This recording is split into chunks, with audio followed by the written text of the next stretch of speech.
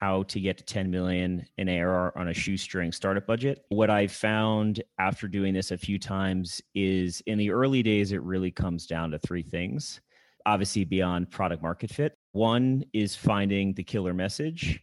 Two is how you grow on the cheap. And then three, building that initial small SWAT team that gets you there and what that team actually looks like.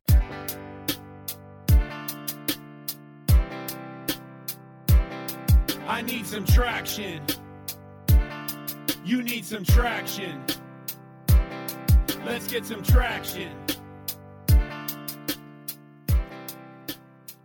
Hey, what's up, innovators, entrepreneurs, visionaries, and disruptors? This is your Traction Podcast host, Lloyd Lobo. We're a community of over 100,000 people, just like yourself, on a mission to help you get the methods, the money, and the madness to explode your business growth, featuring stories and tactical advice straight from those who've done it before, like Shopify, Twilio, Asana, and many more. This episode is brought to you by Boast.ai. Each year, the US and Canadian governments give out billions of dollars in R&D tax credits and innovation incentives to fund businesses like yours. But the application process is cumbersome, prone to frustrating audits, and receiving the money can take up to 16 months. Boast.ai gets you access to research and development tax credits and innovation funding opportunities without the headache and red tape. Join thousands of North American companies leveraging Boast.ai software to maximize cashback. Check out boast.ai. This episode is also brought to you by Launch Academy, an international tech hub that provides mentorship, resources, network, and the environment for entrepreneurs to launch, fund, and grow their startups. Since 2012, Launch Academy has incubated over 6,000 entrepreneurs, of which 300 have grown their startups past seed and Series A and have collectively raised over $1.2 billion in funding. To learn more about Launch Academy's programs, check out launchacademy.ca. Special thanks to our podcast partner, Content Allies. From podcast production and promotion, Content Allies helps B2B companies build revenue-generating podcasts. We recommend them to any B2B company that's looking to launch or streamline their podcast production. Learn more at contentallies.com. Super excited for today's session, how to reach 10 million ARR on a shoestring budget. Not many people I know have taken companies from 0 to 10. And our speaker today, Matt Epstein, has done that twice. He was employee number one at Zenefits. He created a leading HR brand and helped them go from 0 to 65 million ARR. And today he's helped Rippling go from 0 to unicorn status, over 10 million ARR. And he's done it twice and driving major impact with a minor budget. What I'm here to talk to you guys today about is how to get to 10 million in ARR on a shoestring startup budget. What I found after doing this a few times is in the early days, it really comes down to three things, obviously beyond product market fit. One is finding the killer message. Two is how you grow on the cheap. And then three, building that initial small SWAT team that gets you there and what that team actually looks like. This was already covered in the intro, but I have been through this twice now. At Rippling, my current company, I joined as one of the first few employees. The second marketer, one was an operations person, and two salespeople. And at Zenefits, I joined as the first employee, where I literally didn't get paid for 6 months. Parker, the founder, paid me in papalote burritos, which for those of you outside of SF, papalote is like a really great Mexican burrito spot. And eventually we did get our first few customers and then fortunately moved out of Parker's kitchen and into this broom closet where my budget was effectively zero. And so at Zenefits, we went from 0 to 10 million in about a year on less than $1 million budget with a 2-person marketing team. And I was one of those 2 people. And at Rippling, at least in the early days, because I've been at Rippling 2 years, have a very similar story to tell. In fact, even more significant, but can't share the numbers. So hopefully today I can leave you guys with at least 1 or 2 tips and maybe some high level guidance that can help you get there as well. but hopefully this gives you a reason to believe I know at least one or two things about getting to hypergrowth with little to no money. So the first step is finding the killer message. And the reason why this is so important is because everything you do is built on this message. It doesn't matter if you're doing Facebook advertising. It doesn't matter if you're doing LinkedIn advertising, radio, outdoor, doesn't matter. If you don't have a message that cuts through the noise and captures people's attention, nothing you do is going to work. So the question is, how do you figure out what that message is? What I think most companies do is they pontificate and go back and forth internally, and they just put something out there that they think is right. The truth is that more often than not, you don't know what's right. And there is actually a scientific way to figure out what works. So what I did at Zenefits and what I did at Rippling was I actually spent my first, I'd call it probably first 90 days doing nothing except testing messaging. And there's really three tools you can use to get a data back answer as to what is the message that works. And that's by leveraging SEM, Google PPC, display ads, Google Display Network, and Facebook. And so what the process looks like, how it essentially works, is you keep coming up with different ways of explaining your product. And usually that boils down to some sort of tagline, not like a branding tagline, but like a way to describe your product, and then a very short boilerplate description. So this is a fictitious example that is somewhat similar to Rippling, or what we did at Rippling. But what we did, and first let me give you some context on Rippling. This is like my 60-second Rippling pitch, but let me give you context on what we do so you understand these examples. So what Rippling does, or I should say is first to market to do, is it gives businesses the first way to manage everything that touches their employees in one place. So their payroll, their benefits, their computers, their apps. That way, when you, for instance, hire someone inside of Rippling, you can set up their payroll, their health insurance, all their documents, their computer, all the applications they use like Slack and Zoom. You can set all that stuff up in 90 seconds for the first time ever. Back to this example. Now, how do you explain that in a few words? What is the message that works? So in this example, there's kind of two things you could do.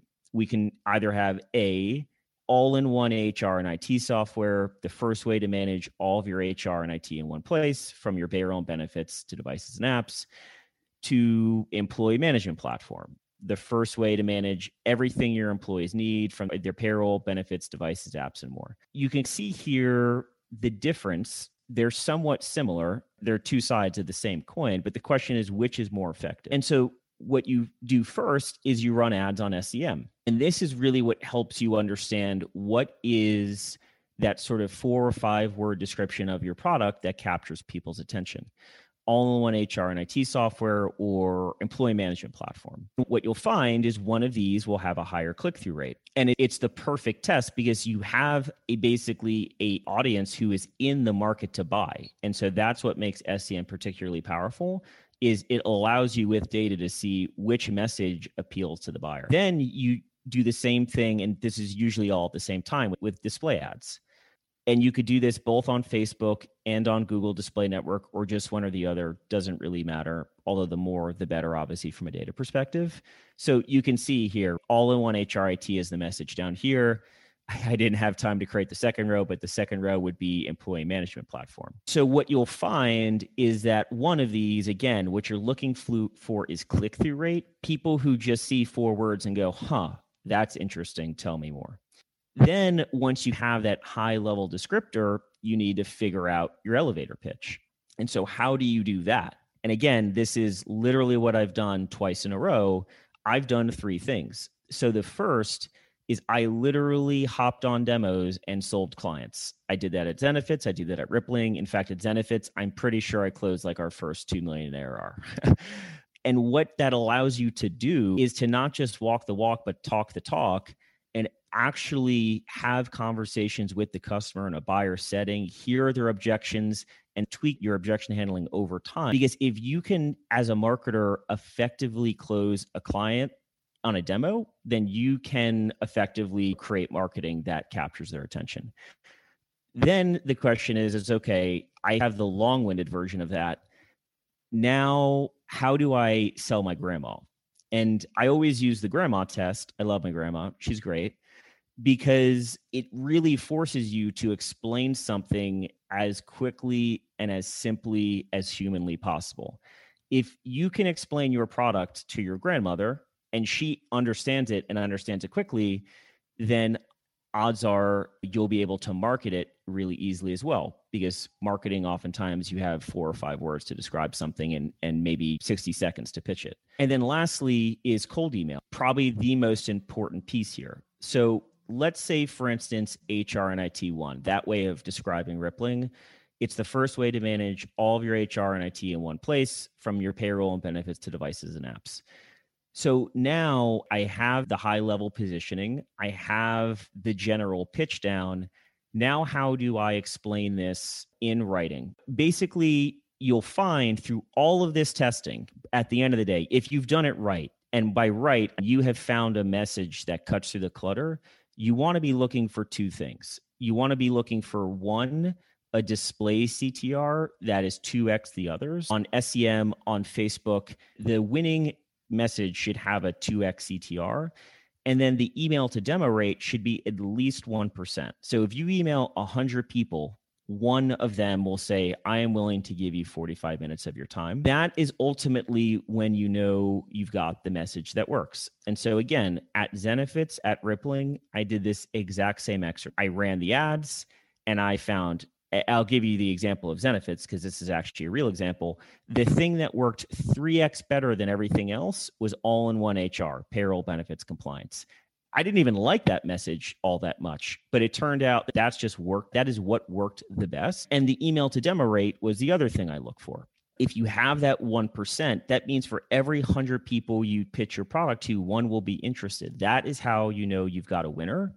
And once you got a winner, you can take it and apply it to everything.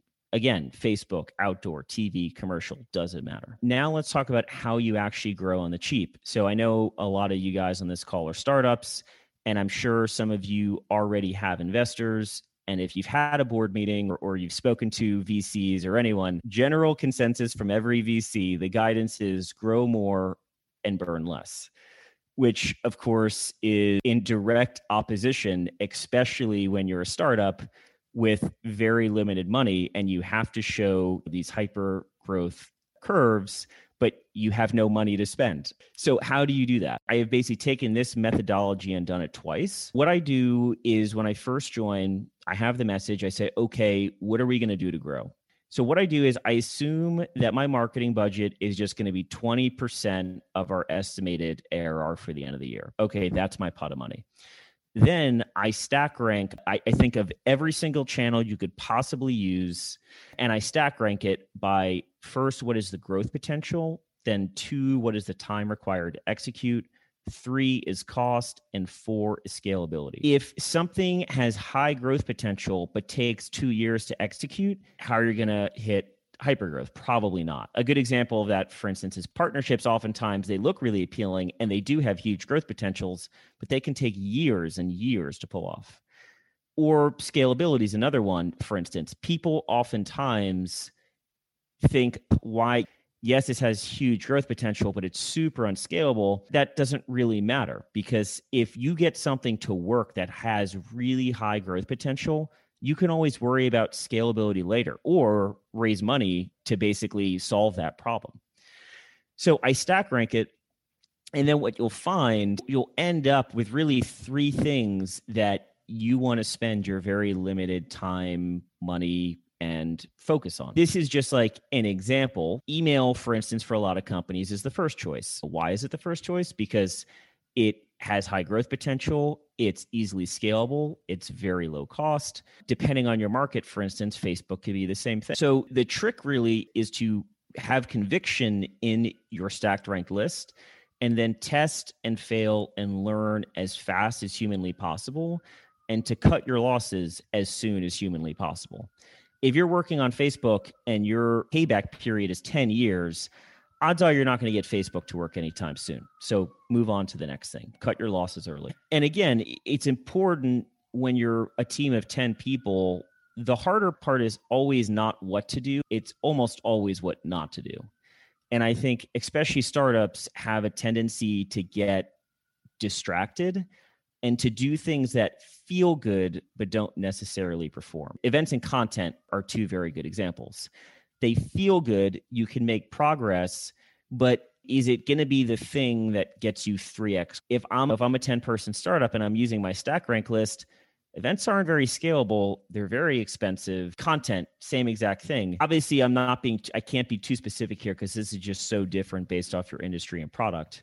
But the sort of main takeaway from this section is not the stack ranking, because I'm sure a lot of you guys are already doing that. It's actually about, once you've identified your list, it's about how you execute that list. And the thing is, or at least the thing I've learned, is that the sort of unnatural growth that you get at companies like Zenefits and Rippling and very high growth companies, it's almost always from one of two things. People are doing something entirely new in a channel, or they're fishing an entirely new channel. So what I like to say is, if everyone is fishing in the same pond, you need to fish in that pond in a completely new way. And so an example of that is, let's take direct mail, right? You might stack rank your list and say, for instance, lenders oftentimes have a lot of success in direct mail or fintech products. You might say, I want to do direct mail. I could promise you, if you do direct mail like this, you are not going to see outsized growth. It's just not going to happen. Now, if you do direct mail like this, you might see outsized growth. Now, to be clear, this completely bombed. But for every 20 stupid, crazy ideas we have at Rippling, one usually pays off pretty big. So what we did was, we basically shipped 3,000 pre-made pizza boxes to people with a handwritten note that basically said, hey, Jane, yes, this box is empty, but it's full of potential. And then we go on to give the pitch of Rippling. This is the difference between working and not working in almost every case that I have seen. Unless your product is literally first to market and you have no competitors, which is pretty rare. The other option you have is, if everyone is fishing in the same pond, then you could just say, screw it, I'm going to fish an entirely new pond that no one's fishing in, at least in your competitor set. And so one example of that we did that worked quite well was, no one in our space was really taking advantage of outdoor. And so we ran a bunch of outdoor campaigns and took advantage of a channel that no one was working in that worked quite well. And one of the things we did that was crazy and out of the box was, we put up this competitor ad. And just for quick context, there's a company called Gusto, which does payroll, benefits, and HR for very small companies. We were seeing a ton of companies coming to us basically saying, we're outgrowing Gusto in terms of feature set. That's why we came to Rippling. So we ran this very innocuous, innocent ad basically saying, outgrowing Gusto, presto changeo, with the tagline, work magic. And there was more billboards that basically spoke to the power of the system, run payroll in 90 seconds, work magic kind of thing. Now, Gusto actually ended up sending us a cease and desist letter, which we then replied to with a poem in iambic pentameter. I don't know for sure, but my guess is this is probably the first time anyone has replied to a legal team in iambic pentameter. But you can read it. Dear Gusto, our billboard struck a nerve, it seems, and so you phoned your legal teams, who started shouting cease, desist, and other threats too long to list. The poem goes on, and you can read it out loud. It's actually pretty fun. We obviously intended it in good spirits, and as a result, we ended up getting a bunch of press on a bunch of sites. So long story short, it's not just about taking the time to stack rank and prioritize and really think through, if I have a year to show unnatural growth, what am I going to do? But it's about recognizing that once you have that list, if all you're doing is table stakes, it's going to be really hard to achieve outsized growth. It's not that you won't do well or you won't grow. It's going to be really hard to get that sort of 3x, kind of growth. Lastly, what I wanted to talk to you guys about was just, what does that initial team look like? It's always mind-blowing to me how many startups don't even hire a marketing person until they're like 30 plus people, because I think a lot of marketers they don't have a growth lean. They do things like content and things that oftentimes don't move the needle in a dramatic fashion. And so I have, at this point, if there's one thing I feel very good about it, it is what that sort of initial 2-person team looks like. This team, just to be clear, is what drives all the revenue. So both at Zenefits and at Rippling, marketing drove 100% of the revenue, at least in the very beginning. When I say that 10 million number, that was 100% marketing. So the first hire, the most important hire, is your Swiss Army knife. This was effectively me, but this is a jack of all trades, master of none, who can really do everything. They can brand and design, product marketing, campaign management, agency management, sales development, and sales. Those are really the main buckets. You could be hiring someone who's a senior marketer who wants to take the next step in their career and is looking to prove themselves and get a director or a VP role. It's someone who knows enough about each of these buckets to be dangerous and that is creative and hacky enough to execute on. The second, and this is, again, this is the first hire I have made at every single company I've been at, is marketing operations. Another hire I see, unfortunately, hired far too late. And this is essentially the brains of the operation. And if you're small, you're really early on, they can do a lot of stuff. They can do your Marketo administration, which is all of your marketing automation and your email. They can set up and configure and help you administer your Salesforce. They could also execute all of your campaigns on Facebook and AdWords, or at least they can work with agencies to do that. And they can set up your very early initial sort of basic rudimentary reporting. And then lastly, manage all your data. So if I could only have 2 people in the world, if I ever started my own startup, one of the first outside of engineers to build the product, the first 2 hires I would make would be this person, the Swiss Army knife, and the marketing ops person. And again, at Rippling and Zenefits, it was me and a marketing operations person at both places, and we were able to hit that number. Lastly, leaning heavily on agencies and freelancers. A very common mistake I see is people bringing these roles in-house early on. And the truth is you don't need them for a long time. So SEM paid social, you can hire agencies and contractors to test SEM and see if you could even acquire people profitably. PR, I would never hire a firm. The thing you'll learn about PR firms is that when you're small and unnoteworthy, no matter what they tell you, they are going to put the kid right out of college on your account. And oh, by the way, they're going to charge you an obscene amount of money. So if you do want press, I would recommend freelancers. Third is a design. Again, easily outsourceable. You can get it for cheap. You don't have to bring that in-house for a long time. And then lastly, front-end development. In fact, by the way, we only have 1 design director and 10 freelancers. We still don't have any in-house designers, and we're 500 people. This is for marketing, just to be clear. So after that, the next 2 hires are either in parallel or, depending on your needs, one or the other, but a growth lead, someone to really take all the campaign management off your plate, and then a product marketer, someone to take more of the product marketing work off of that Swiss Army knife's plate. With this team of people, Swiss Army knife, your marketing ops person, your growth lead, and your PMM, you can get really far. We only have a 12-person marketing team, just for context, and we have like 50 sales reps. Last few pieces of advice, just basically common mistakes I see companies make and advice I wish I would have given myself earlier. One is to launch fast and fail faster. If you are a small startup and you are happy with the work you're putting out, then you're taking too long. You should never be happy with the work you're putting out because it means you took too much time. And oftentimes the stuff that works is the stuff that I never even thought was going to work. And so the trick is to test and fail as fast as humanly possible to get to the thing that works. And it's very rare, at least in my career, that I have ever just done something on the first try and gotten it right. 2 is to hire people with grit, creativity, and raw horsepower. I think people oftentimes optimize for colleges and logos from places like Google and Apple and all those places. But those people at early stage companies almost never pan out. They don't deal well in chaos. They never really created things from the ground up or have the temperament to do that. And so the people that you really want to look for are the ones with almost a chip on their shoulder that have something to prove and that are super creative, because those are the people, and I could think of three people off the top of my head, Zenefits and Rippling, that can literally change the course of your company. And I have personally never found that from the guy or a woman who has worked at Google for 10 years. And then lastly, always start with, what would I do if I had unlimited resources? So this is actually a lesson I learned at Zenefits, where we had an incredibly aggressive growth goal.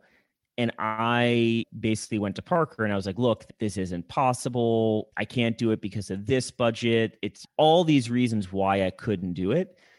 And what basically Parker said after he had calmed me down, he said, okay, let's do this.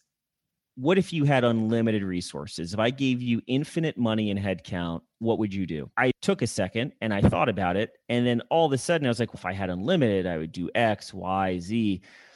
And it very quickly turned into the answer. This is what we should do. And then the question became, how do we just get an alpha of this out the door so that we can fundraise to scale that, or dedicate resources, like engineering resources, to solve it? And I think many people, myself included, they're not trained. If I had infinite possibilities, what would I do? They think, I have one headcount and $100,000. What would I do? And I think that really limits your ideas and basically kills good ideas on the vine. So that's all I had for you guys. My goal here was to just hopefully give you one or two tips and maybe some rough guidance that you could take to think about growth differently at a startup and get to that same level of growth without having to spend a ton of money, because I think I'm living proof that it is possible. And if anything, I think not having money oftentimes puts your back against a wall and makes you come up with very creative solutions to problems that people usually just throw money at. What would you do if you had unlimited resources and you came up with all these ideas? How did you prioritize that? Like, how did you distill it down? Because when you have unlimited resources, you probably have almost unlimited ideas too, right? It came down to three things: scalability, headcount. Actually, money was a distant third. But how we ended up solving it, once we said, okay, this could work, but we don't have the money or people, I ended up hiring like 20 people in the Philippines and taking an engineer from one of the product teams. And lo and behold, like, it worked. Had I not gone through that exercise, I would have never come up with that idea in a million years.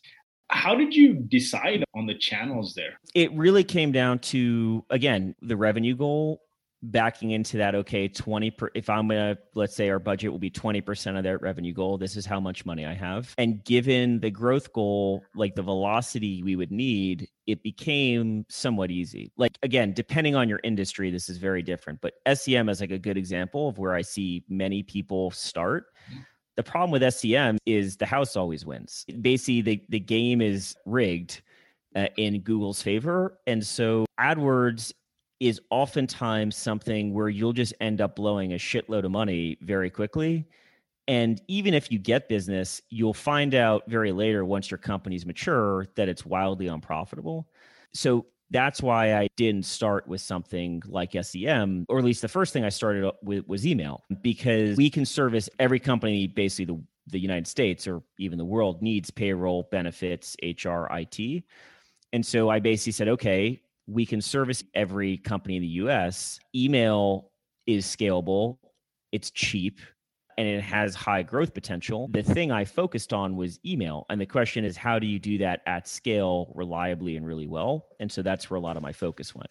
Email still performs the same way, or do you transform that or morph that to LinkedIn and whatnot? How do you see LinkedIn sort of playing into this equation, or maybe it doesn't?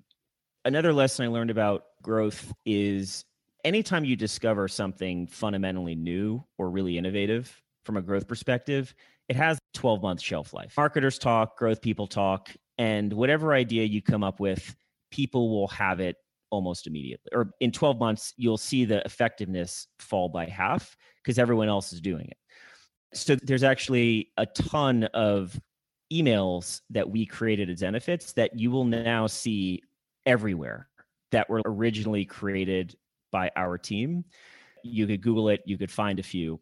So long story short, there's only so many channels in your tool belt. This is what I meant by finding a different way to fish in the same pond as everyone else.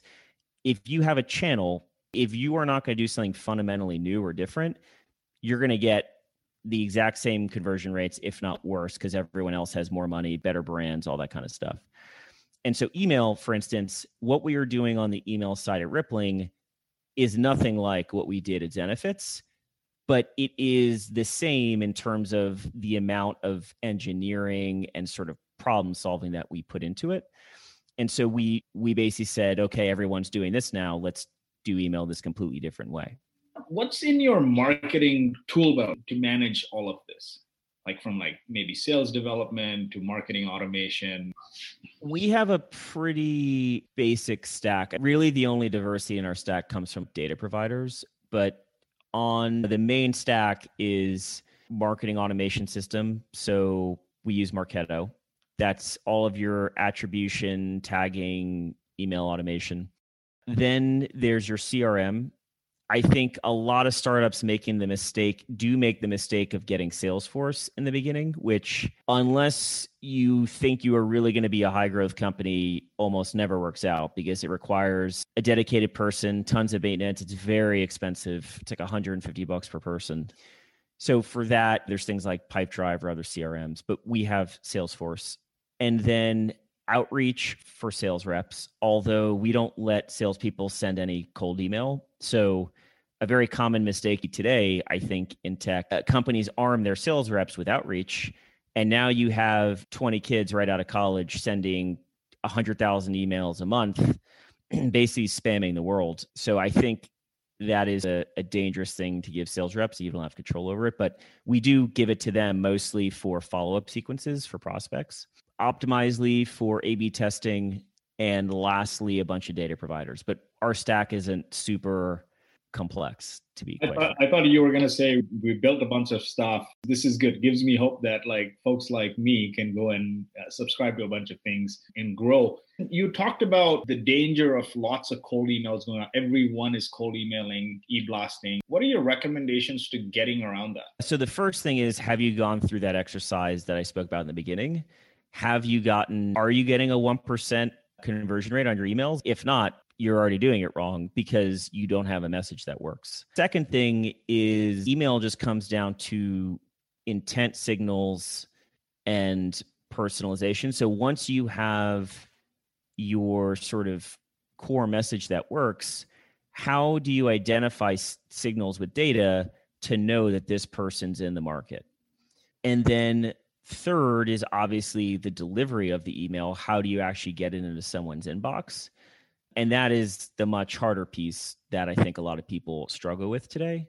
And I think where the market has shifted is to basically giving salespeople outreach, which on one hand is great, but on the other hand, I think almost always is abused and does more harm than good. But by the way, sales reps don't send any cold email at Rippling. Zero. Marketing manages everything. Yeah, definitely. When I look at like conversion rates that go from like an outreach, because it's connected to your Gmail or email, you're getting like 70, 80% open rates. And for me, in some cases, I personally use Mixmax and I get 80, 90% open rates, even on cold things. And then you look at something that goes from SendGrid or MailChimp and you're getting like sub 30%. So that's why it's landing in the salespeople's hands here. Yeah, definitely a big shift that has happened from Zenefits days is sending email from Marketo and MailChimp. Those days are long gone, which I think is, you're right, why in partially the market shifted to tools like outreach. You were essentially the first Swiss Army knife there at Zenefits. So perhaps at Rippling, how do you prioritize your role? Because it's multiple things. It's sales development, it's sales, it's messaging, it's branding, it's a whole bunch of things. It really just comes down to a revenue number and what you need to do to get there. And I think people have what I call shiny object syndrome. Again, I think what's often the hardest part is just what to say no to. And so even now at Rippling, I get people saying, when can we get this? I say maybe next year because it's not important. So for me, I'll just take Zenefits as an example. For me, it was okay. This is to get to our A, we need to hit this number. What are the things I need to focus on? And we need to basically come up with a pitch and a demo. We need to have a basic website that gets like a baseline performance. And we need to have at least 2 channels that we can reliably, in a SaaS way, reliably scale. And so literally all I did was, for the first year, was find the message that works, which I did through literally selling clients and closing clients and creating the pitch and demo myself. Then the second thing was just creating a website that just met baseline. And third was working relentlessly on finding those 2 channels. And it was all back of the napkin math. Email, for instance, okay, 8 million small businesses in the world. If we get X% conversion rate and this many demos and our close rate is this and our average deal size is this, then we need to basically send and this many emails. So more often than not, it's just back of the napkin math that rolls up to a revenue goal. And when you do that, everything else just falls into the background because you realize, am I going to really spend a day on a content piece? Like, why? 100 people will see it. It'll make the sales team feel good, but is it going to get me an extra 20,000 ARR? No. Marketing teams can be aligned the same way, that if it doesn't tie to a revenue number, don't do it. And marketers don't often think like sales or think in terms of revenue. Do you have a quota for marketing here, like a revenue number? At Rippling, marketing still generates a majority of the revenue. So I oftentimes lay awake at night staring at the ceiling in a cold sweat. You mentioned Facebook as one of the tactics. What are some things you've tried on Facebook that may have worked, or some advice there? It really comes down to 2 main things.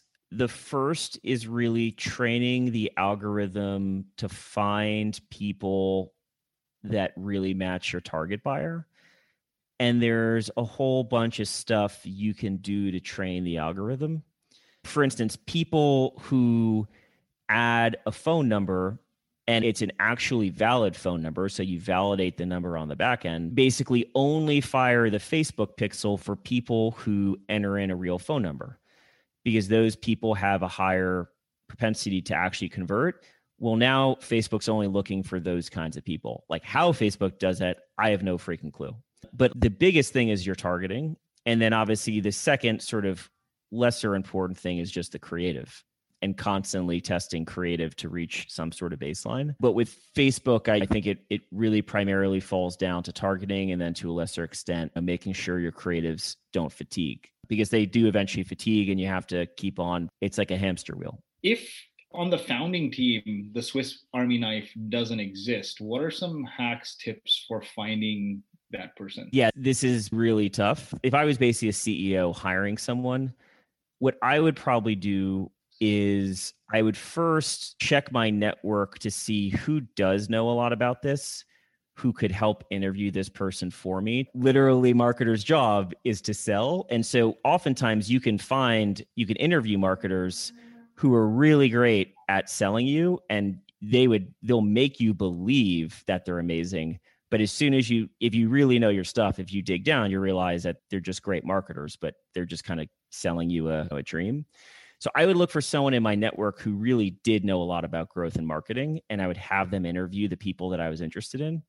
But I would look for people profile-wise who have, let's say, 3 to 5 years experience with a background where they were not the captain, they were the lieutenant, the one actually doing the stuff. You never, ever want to hire the VP or the senior guy, because they don't even remember what work looks like because they're so high up the layer cake.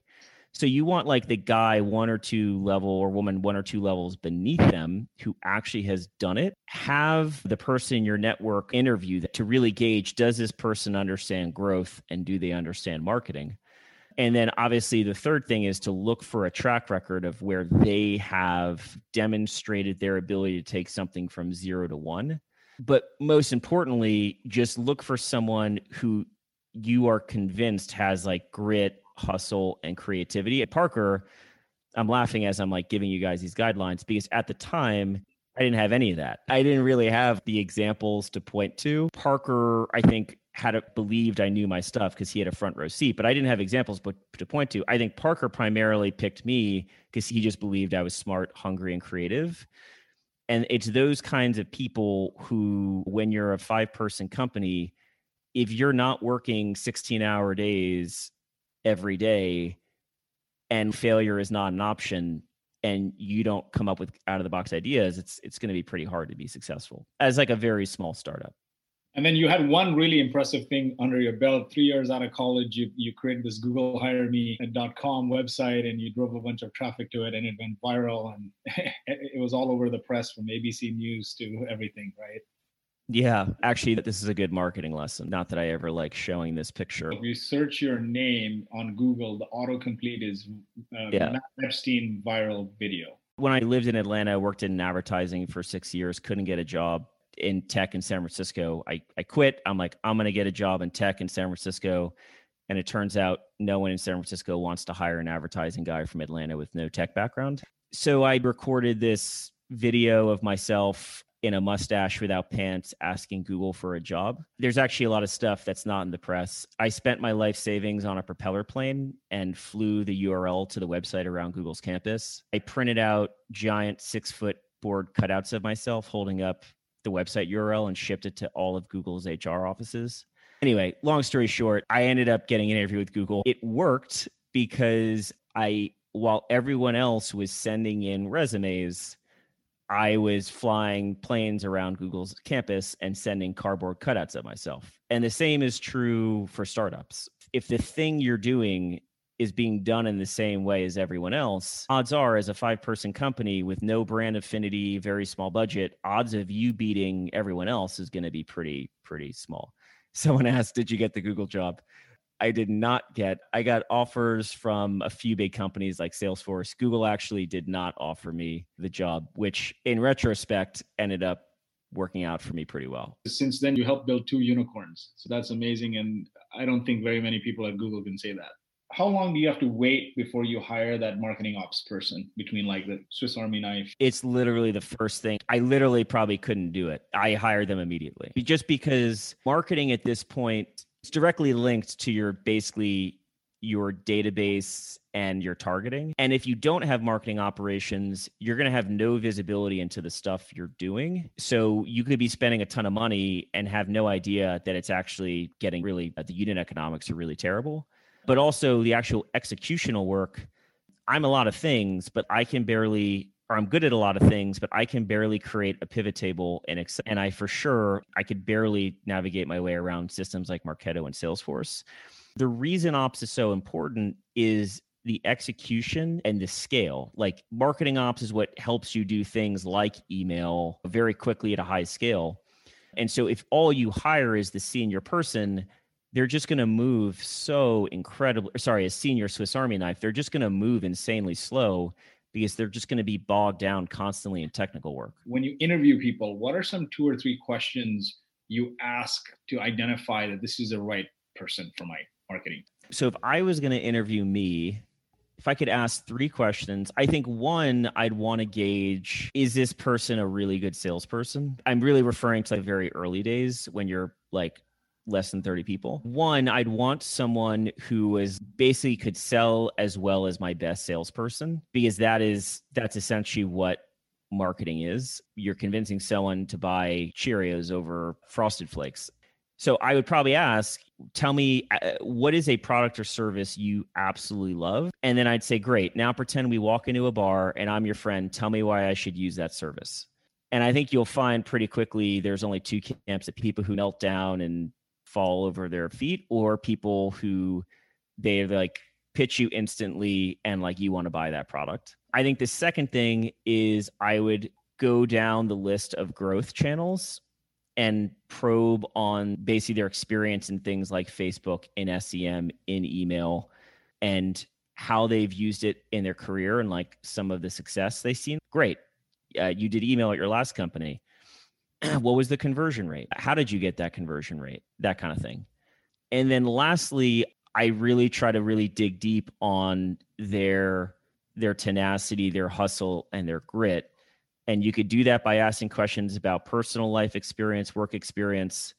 But Parker, for instance, was sold because what person in their right mind spends their whole life savings flying airplanes around Google and doing all this crazy stuff? Like, obviously, that's a person who has creativity and grit. asking questions to figure that out from the candidate. At what point in the life cycle do you hire product marketing?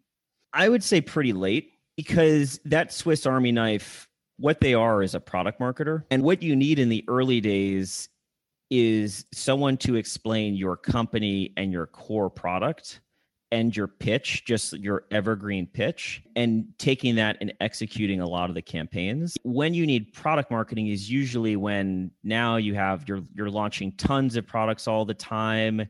Your sales force is huge. I wouldn't hire product marketing until you've hired those 4 people.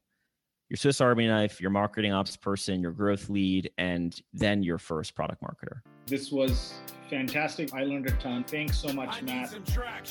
Thank you for listening, and we hope you enjoyed this week's episode of the Traction Podcast. If you enjoyed the show, please leave us a 5-star review. And you can find more information and all the resources mentioned in today's episode at boast.ai. That's BOAST.ai/blog.